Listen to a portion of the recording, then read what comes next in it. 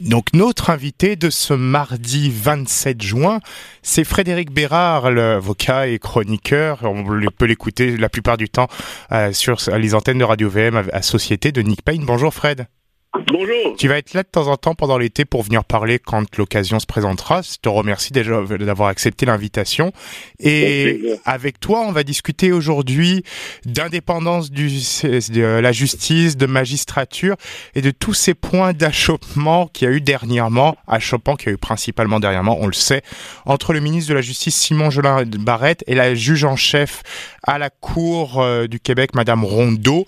Des achoppements quand même assez forts qui sont pas très communs au niveau de leur gravité, un peu de leur violence protocolaire entre le ministre de la Justice et la juge en chef. Ça existe, ces achoppements, mais pas à ce niveau-là. Et surtout aussi, c'est dans le cadre d'un climat général où on remet en compte, à ton compte, comme tu l'expliques dans une de tes chroniques au journal Métro, on remet en compte le rôle de la magistrature et même le rôle des juges en général, ce qui est dangereux dans une démocratie libérale. Qu'est-ce que tu as à dire sur tout ça, en fait, Fred? Écoute, tu l'as relativement bien, tu l'as très bien vulgarisé, tu l'as résumé, mais si on peut aller plus loin, moi, ce qui est en train de se passer entre Jolin Barrette et la magistrature, je trouve ça, Julien, excessivement inquiétant et je pèse mes mots. Je n'ai jamais vu, ça commence à faire un petit bout de temps là, que je suis la politique sous cet angle-là, mais je n'ai jamais vu un ministre de la Justice agir avec autant d'arrogance que Jolin Barrette face au pouvoir judiciaire. Il y en a qui diront oui, mais bon, le gouvernement des juges, les avocats, patata. Je comprends bien, là, mais la séparation des pouvoirs est un concept qui a été inventé par John Locke au 17e siècle. Ça a été mis en valeur par la suite par Montesquieu. Lord Acton disait le pouvoir corrompt et le pouvoir absolu corrompt absolument. Tout ça dans cette espèce de lignée-là. Et là, qu'on se comprenne bien, je suis pas en train de dire que les tribunaux sont parfaits. Évidemment que ce n'est pas le cas. Évidemment que parfois, certains juges vont avoir des billets qui vont être pertinents ou qui vont paraître dans un dossier ou un autre. Ça va de soi aussi. Mais de jeter le bébé avec l'eau du bain en positionnant ce même pouvoir judiciaire comme étant essentiellement un ennemi du peuple, moi, je trouve ça révoltant parce que la démocratie, qu'on le souhaite ou non, ne repose pas strictement sur la simple volonté de la majorité en tout temps. Ça prend un arbitre et Jolin Barrette a décidé que lui, on n'a pas besoin d'arbitre, c'est lui qui décidera comment ça fonctionnera et ceci en empiétant à la journée longue, et je pèse mes mots, sur les concepts névralgique d'indépendance judiciaire. Et dans le cadre, en plus du discours qui change, on en a parlé déjà ensemble plusieurs fois, on en a aussi parlé avec d'autres invités dans le cadre de l'émission Le Monde d'aujourd'hui, tu en as aussi parlé chez Nick Payne, c'est un peu un discours général qui change, on a l'import de ces méthodes de discours, ces méthodes de prise de parole à l'américaine, où tout est raison de guerre culturelle, même dans le cadre de rapports où ça n'est pas censé exister, surtout au Québec, et ça crée des comportements. Et je prends l'exemple de Thomas Mulcair dans le cadre d'une chronique au Journal de Montréal au mois de mai, qui expliquait qu'on dirait, Jolin Barrette, dans son comportement avec la juge en chef, on dirait un enfant qui pleure lorsqu'il a cassé ses jouets, et que c'est de sa faute au départ, mais il dit que c'est quand même pas de sa faute, et ça crée un trouble, et ça fait en sorte qu'ensuite on se retrouve avec des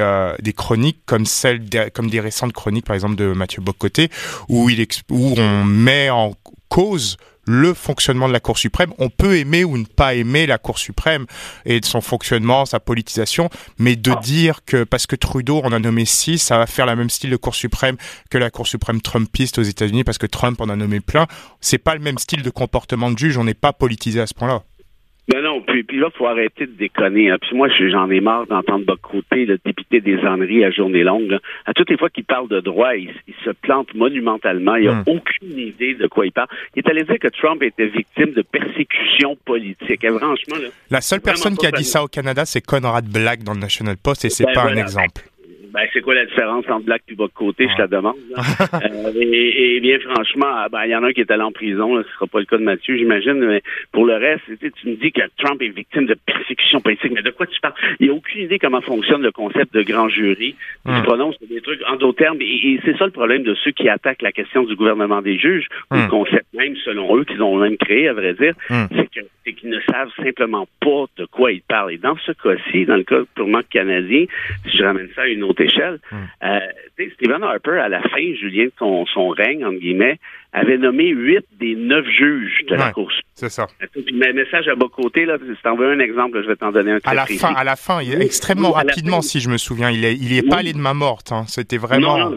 Non, puis la réalité, c'est que contrairement aux États-Unis, les juges de la Cour suprême ne demeurent pas en poste très longtemps, parce que contrairement à ce qu'on pense, c'est un job excessivement rigoureux, excessivement exigeant intellectuellement parlant, et je ne connais pas la moyenne précise, mais à l'œil comme ça, je te dirais un 4, 5 ou 6 ans maximum ou à peu près. Ce qui veut dire que le roulement est donc assez important, et ce qui permet à un premier ministre en poste de nommer certains juges. Donc, la preuve que la thèse de bas côté ne tient pas, Harper avait nommé à la fin de son règne 8 des 9 juges. Or, il a passé l'entièreté de son règne, du règne en question, à se faire ramasser à coups de 2 par 4 par la Cour suprême.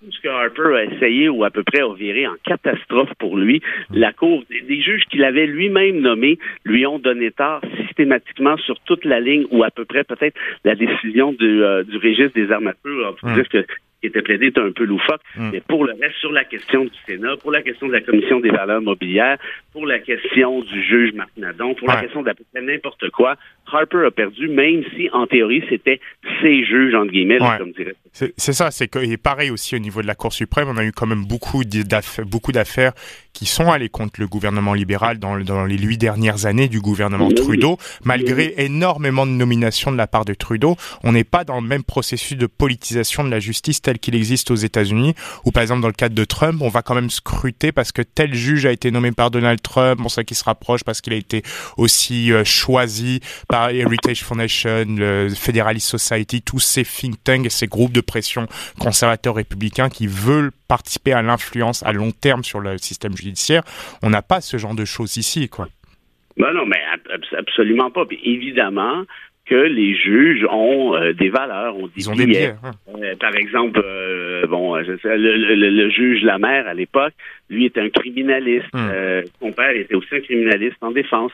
Et quand tu regardes les décisions de Lamer, notamment quand il était juge en chef, c'était des décisions qui étaient plutôt favorables à l'accusé, favorables aux droits de l'accusé. À l'inverse, une juge comme L'Heureux Dubé, elle, dans à peu près toutes ses décisions, l'accusé en avait plein la gueule. Et une petite anecdote comme ça, un ami prof à la fac de droit, elle avait rencontré L'Heureux Dubé, il la connaissait depuis un certain temps. Il avait dit, mais là, je te trouve dur, Claire, avec les accusés à Cour suprême. Elle dit, j'ai pas été nommé là pour acquitter des bandits. Alors que la mère trouvait ça complètement absurde comme positionnement. Puis ça fait partie d'une espèce de didactique en quelque sorte, ou de dialectique plutôt, qui est utile. Pourquoi? Parce que ça permet des opinions dissidentes, ça permet une espèce de dialogue. Puis là, je suis pas en train de sanctifier le pouvoir judiciaire, qu'on se comprenne bien. Je sais que c'est un organe qui peut être politique à César, mais contrairement à ce qu'on peut voir aux États-Unis, je dirais que si on regarde de manière empirique, là, si on relaisse les beaux parages puis les grandes cassettes souvent victimaires là, de nos amis crinqués, la réalité, c'est que la Cour suprême du Canada rend des décisions plutôt raisonnable, plutôt conforme au droit, plutôt d'ailleurs conforme aux souhaits de la majorité. Ça va en étonner quelques-uns. Mais l'UTT de la Cour suprême du Canada, c'est pas certain que la question de l'avortement aurait été réglée si rapidement qu'en 88. Pas certain non plus que la question de l'euthanasie dans l'affaire Carter aurait été réglée. Pas certain que les mariages entre conjoints de même sexe auraient eu lieu non plus. Donc, en d'autres termes, souvent la Cour suprême est davantage au diapason d'une portion importante de la population que ne sont les politiciens. Car en tant que Cour suprême, elle est là pour assurer la confiance en le système judiciaire. C'est l'organe le plus important sur cet aspect-là et qui retransmet ensuite la confiance qu'on lui accorde aux cours inférieurs. Et c'est normal qu'elle agisse de la sorte. Et ce qui fait dire au niveau de la confiance en le système judiciaire, quand on voit ces affrontements, par exemple, Jean Barrette et la magistrature au Québec, est-ce qu'on peut garder confiance en que ce soit le ministère de la Justice et son fonctionnement et son comportement, et du fait d'une politisation peut-être à outrance qui pourra arriver du politique vers ses administrateurs et ses fonctionnaires? Et est-ce qu'on peut garder confiance aussi aux juges quand on les voit un peu être en querelle comme ça? C'est ça, moi, qui me désole le plus. Jolin Barrette, à mon sens, c'est probablement le pire juriste que j'ai vu de ma vie. très sérieusement, puis je le dis, je le dis avec respect, mais plutôt avec dépit. Je le dis même pas méchamment, je le dis, je crois, objectivement. Il y en a plusieurs qui diront la même chose. Il est tout simplement mauvais. Il ne connaît pas les concepts de base, il les ignore totalement et il essaie de faire de la petite politique avec des trucs qui ne méritent pas qu'on instrumentalise justement la fonction en question. Et là, parmi les exemples, tu vas voir où je m'en vais avec ça. Quand il était ministre de l'Immigration, il avait eu l'idée d'imposer un test des valeurs aussi. Quand il avait jeté il y avait quelque chose comme 18 000 dossiers. Et là, il y a eu en fait un recours, je crois que c'est en jugement déclaratoire, de Cour supérieure, où on demande à la Cour, mais là, il peut pas mettre ça dans le shredder, ces dossiers-là, qu'est-ce qu'il fait là? Et lui, il dit, oui, il dit, je peux, là, on est en train de préparer un projet de loi, mais sa loi n'était même pas encore entrée en vigueur. Et là, il avait qualifié le recours de saugrenu. Les saugrenu, mais je veux dire, les étudiants en droit de première année savent que si un amendement n'est pas porté dans la loi, il n'y aura aucune modification concrète. En d'autres termes, il s'était fait ramasser par la Cour supérieure qui lui avait dit, vous n'avez pas le droit de vous débarrasser de ces dossiers-là. Et pire que ça, il y a tout l'aspect humaniste de l'affaire qu'on oublie ici, là, si on laisse de côté les technicalités.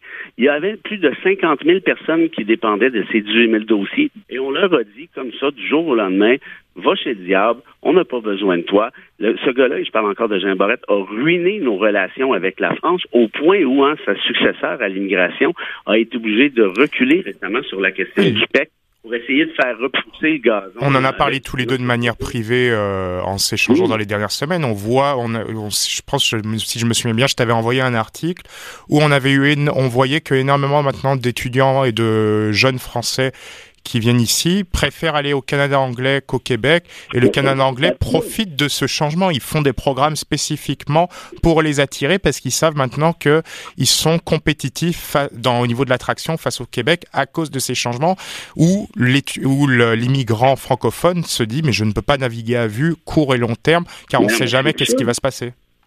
Non, puis tu vois, le pire, c'est qu'il avait mis la hache dans le PEC, qui est un programme qui fonctionnait merveilleusement bien. J'en ai des amis français, mon ami Louis, qui était devenu ingénieur en informatique, qui avait un job ici, qui avait une blonde ici, tout le tralala, il vivait avec elle, puis du jour au lendemain, il dit, tu t'en retournes chez toi. C'est complètement, c'est d'une absurdité totale. Et tout ça, pourquoi? Parce que j'aimerais dire, oui, mais c'est parce qu'on veut que les immigrants soient conformes à notre réalité côté emploi et ainsi de suite. Et dans le règlement qu'il avait fait adopter, écoute bien ça, il avait dit, on a besoin de gens avec telle formation. Et parmi les formations qui étaient considérées comme étant névralgiques, il y avait le diplôme en sciences domestiques. C'est-à-dire comment faire du lavage, du ménage. Or, ce même diplôme-là avait été aboli dans les années 50. En d'autres termes, il n'y a personne qui sait ce qu'il fait. Et là, quand tu fais le bozo comme ça, dans un bureau privé, tu te fais congédier. C'est une chose. Là, ici, puis c'est ça, moi, qui m'embête le plus, c'est qu'il l'ait fait à titre de ministre. Et puis les gens, on regarde pas trop, c'est pas grave. L'important, c'est de jouer la marotte. Puis la marotte, c'est quoi? C'est, le français, c'est important. Protéger les emplois ici, c'est important. Les immigrants, s'ils sont utiles, tant mieux. Puis sinon, qu'ils s'en aillent. On a besoin, ils doivent respecter nos valeurs, sinon qu'ils aillent au diable. Et là, il fait la même affaire avec les juges, c'est-à-dire avec la juge Rondeau dans ce cas-ci. Ce n'est pas au pouvoir judiciaire je suis désolé, mais oui, c'est au pouvoir judiciaire de décider ce qu'il en sera sur ses besoins précis. Par exemple, en matière pénale, j'ai besoin d'un juge là, d'une juge là. C'est ce qu'on appelle le principe d'indépendance judiciaire qui a été créé au 17e siècle. C'est pas des farces. Ce qui veut pas dire que les juges ont le pouvoir de tout faire. Personne ne souhaite et ne prétend ça. Mais il y a un minimum de discrétion. Il y a personne de mieux placé que la juge en chef pour connaître ses besoins. Et sur la question du bilinguisme, c'est facile pour Jean Barrette de dire non, il n'y aura pas d'exigence là-dessus. La preuve dans sa loi 96, c'est écrit noir sur blanc que le ministre peut interdire des nominations du genre s'il le souhaite. Or, comme on apprend comme par hasard, un des chums de Jolin Barrette est nommé sur la Côte-Nord. Lui qui était dans son comté, dans Chambly, c'est probablement un autre hasard. Et probablement que ce gars-là est unilingue francophone, je serais prêt à parier. Donc, ça pour dire que franchement, il y a une espèce d'ouvrage d'érosion du lien de confiance, pour revenir à ta question, du lien de confiance. Pourquoi? Parce que là, la population, malheureusement, est obligée de se positionner en quelque sorte dans le conflit. Elle est quelque peu prise en otage. Or, c'est pas si évident de comprendre à prime abord le concept d'indépendance judiciaire, son importance, le fait de protéger la marge de manœuvre de la Cour. C'est beaucoup plus facile, à mon sens, de tomber dans le panneau du « les juges sont pas élus, c'est nous qui sommes élus, c'est nous qui allons décider comment ça marche ». En d'autres termes, c'est un combat qui est inégal, surtout que les tribunaux ne peuvent pas se défendre, éthiquement parlant, devant le grand public. Est-ce que tu vois une issue à ça? On sait, par exemple, sur un aspect politique, qu'il y a eu, dernièrement, il a accepté certaines réprimandes venant, par exemple, des commissaires à l'éthique, que sur un aspect politique aussi, au niveau de la communication, il semble vouloir, les deux partis, côté juge Rondeau et côté Jola Barrette, semblent vouloir enterrer l'âge de guerre, surtout qu'il y a de grosses réformes qui sont en cours et qui vont à venir, qui sont quand même assez importantes pour toute la question droit, système judiciaire. Donc on parle question droit, on a bien sûr le droit de la famille, ce genre de choses, mais aussi le système judiciaire, on a vraiment une volonté de permettre meilleure embauche de juges, meilleure présence des juges sur le territoire pour éviter des déserts judiciaires tels qu'ils commencent à évoluer. Donc on semble vouloir enterrer la hache de guerre pour faire évoluer le droit dans le bon niveau. Est-ce que tu as confiance que ça peut... J'ai pas confiance du tout, parce que tu vois, tout ça, c'était une espèce de show de boucan, passe-moi l'expression. Aussitôt qu'ils ont signé l'entente, comment je dirais, de manière formelle ou informelle, qu'est-ce qui est arrivé? Jolin Barrette il a déposé un projet de loi tout de suite après pour aller écœurer le Conseil de la magistrature. Et ça, c'est encore... Il y a les deux pieds dans ce qu'on appelle l'indépendance judiciaire en disant ça va être à nous de décider combien les juges... Mais non, justement, c'est pas comme ça que ça fonctionne. Il y a une raison à ça. Et sur la question du Conseil de la magistrature, par exemple, est-ce que tu penses aussi, de l'autre côté, c'est quelque chose que je me suis demandé, surtout quand je voyais par rapport aux autres réformes qu'il risque d'avoir sur les ordres professionnels du côté du Conseil du Trésor avec Sonia Lebel, que là, c'est peut-être une commande qui vient de tout ce qui est du Conseil du Trésor et les autres bureaux pour faire une sorte de réforme générale liée à simplifier, faire des économies, ce genre de choses-là, que malheureusement on lui a imposé parce que c'est politique, ce genre de choses-là. Je vais te le dire là, je vais te le dire en restant poli, c'est de vraie bullshit cette excuse-là. La réalité, c'est que le Conseil de la magistrature a contesté constitutionnellement la loi 21. Et c'est ça. Vengeance politique. N'a pas pris. C'est purement de la petitesse parce que Jolin Barrette, il est petit. Et si tu veux avoir une meilleure preuve de ce que j'avance, parce qu'on me dira que je suis pas objectif, et c'est peut-être pas faux, mais regarde toutes les sorties du barreau du Québec comptent à peu près toutes les réformes et actions de Jolin Barrette. Regarde ça. À chaque fois, ou à peu près, le barreau du Québec émet un communiqué, va déposer un mémoire pour dire ce que vous faites là, c'est dangereux, reculez, vous mettez en péril le lien de confiance avec le pouvoir judiciaire. Vous êtes en train de saboter à petit feu l'État de droit. Le barreau du Québec, moi j'ai beaucoup de respect pour ce qu'ils font. C'est en quelque sorte un des gardiens de l'État de droit au Québec. Eh bien, allez voir tous les communiqués sur n'importe quelle réforme de Jolin Barrette, c'est pas compliqué. Le barreau est à peu près tout le temps contre. Donc, et là, il y en a qui disent on s'entend, le barreau, moi, évidemment, ça va de soi, le pouvoir judiciaire n'ont pas la science infuse, on s'entend bien. Mais est-ce qu'on peut, par contre, s'entendre sur un minimum, c'est-à-dire respecter les principes de base, quitte à passer le papier sablé à gauche et à droite pour des fins de perfectionnement, ça me va, mais pas d'attaquer de plein fouet ou à peu près. Nous, les principes qui nous gouvernent, les pierres d'assises qui ont été inventées il y a plusieurs siècles, il y a plusieurs siècles. Pourquoi? Ben parce qu'on considère nécessaire. Il ne faut pas oublier, Julien, avec le système de Westminster au Québec, un premier ministre qui a 90 députés sur 125, fait à peu près, fait absolument ce qu'il veut dans la vie.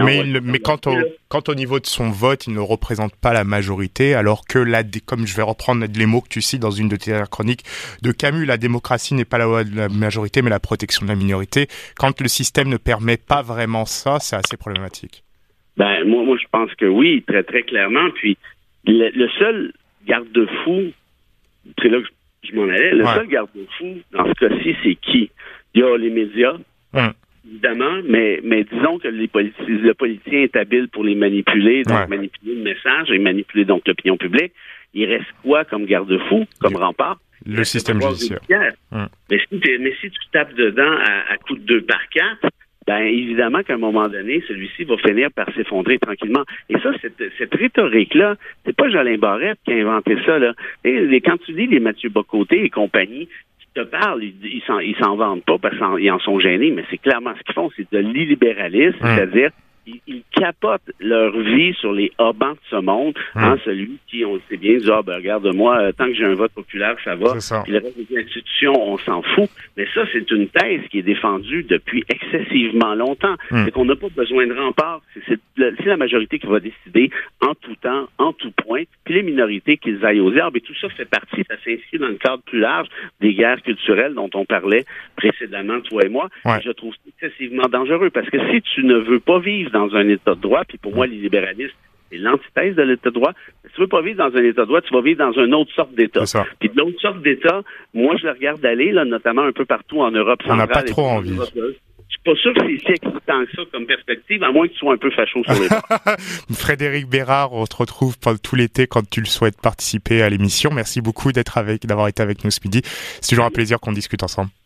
Très réciproque, mon ami. À bientôt. Merci à toi. Passe une belle journée. Bye. C'est tout pour aujourd'hui, c'est tout pour Question d'actualité, format estival. Julien Corona au micro, Daniel Fortin à la réalisation. On se retrouve demain pour un nouveau numéro. Passez une bonne journée aux antennes de Radio même.